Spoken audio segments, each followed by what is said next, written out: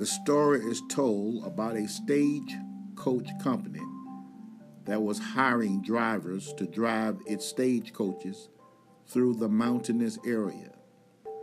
The local office manager had advertised for the position, and people began to apply for the job.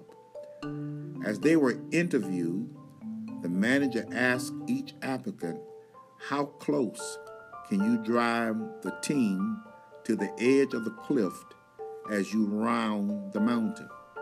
The first fellow replied that he was so skillful enough that he could drive the coach around the mountain within 3 feet of the edge of the cliff. The boss thanked him for his time and called in the next applicant. In the course of the interview, the manager asked the next man the same question: "How close can you drive the stagecoach around the mountain without falling off the edge?" The second guy said he was so good at it. He had all kind of trophies. He had been doing it for a long time, that he could drive the stagecoach, and he could drive it so well that he could drive it 1 foot from falling off the edge of the cliff. He thanked the man and dismissed him and interviewed the third man.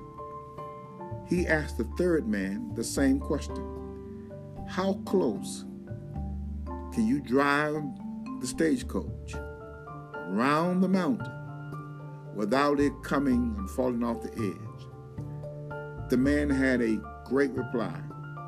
He said, "I would drive the coach around the mountain, but I would stay as far away from the edge as I possibly could." That man got the job. This story clearly illustrates a biblical principle of separation. There are some things that you need to make sure that you avoid. There are some things that you do not necessarily need to try to be close to.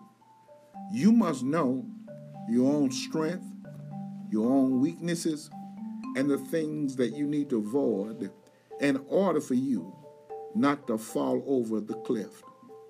God calls us to be in the world, but He doesn't cause us to be of the world. And so as believers, there are some things that we have to avoid because we may not be strong enough not to fall over the cliff.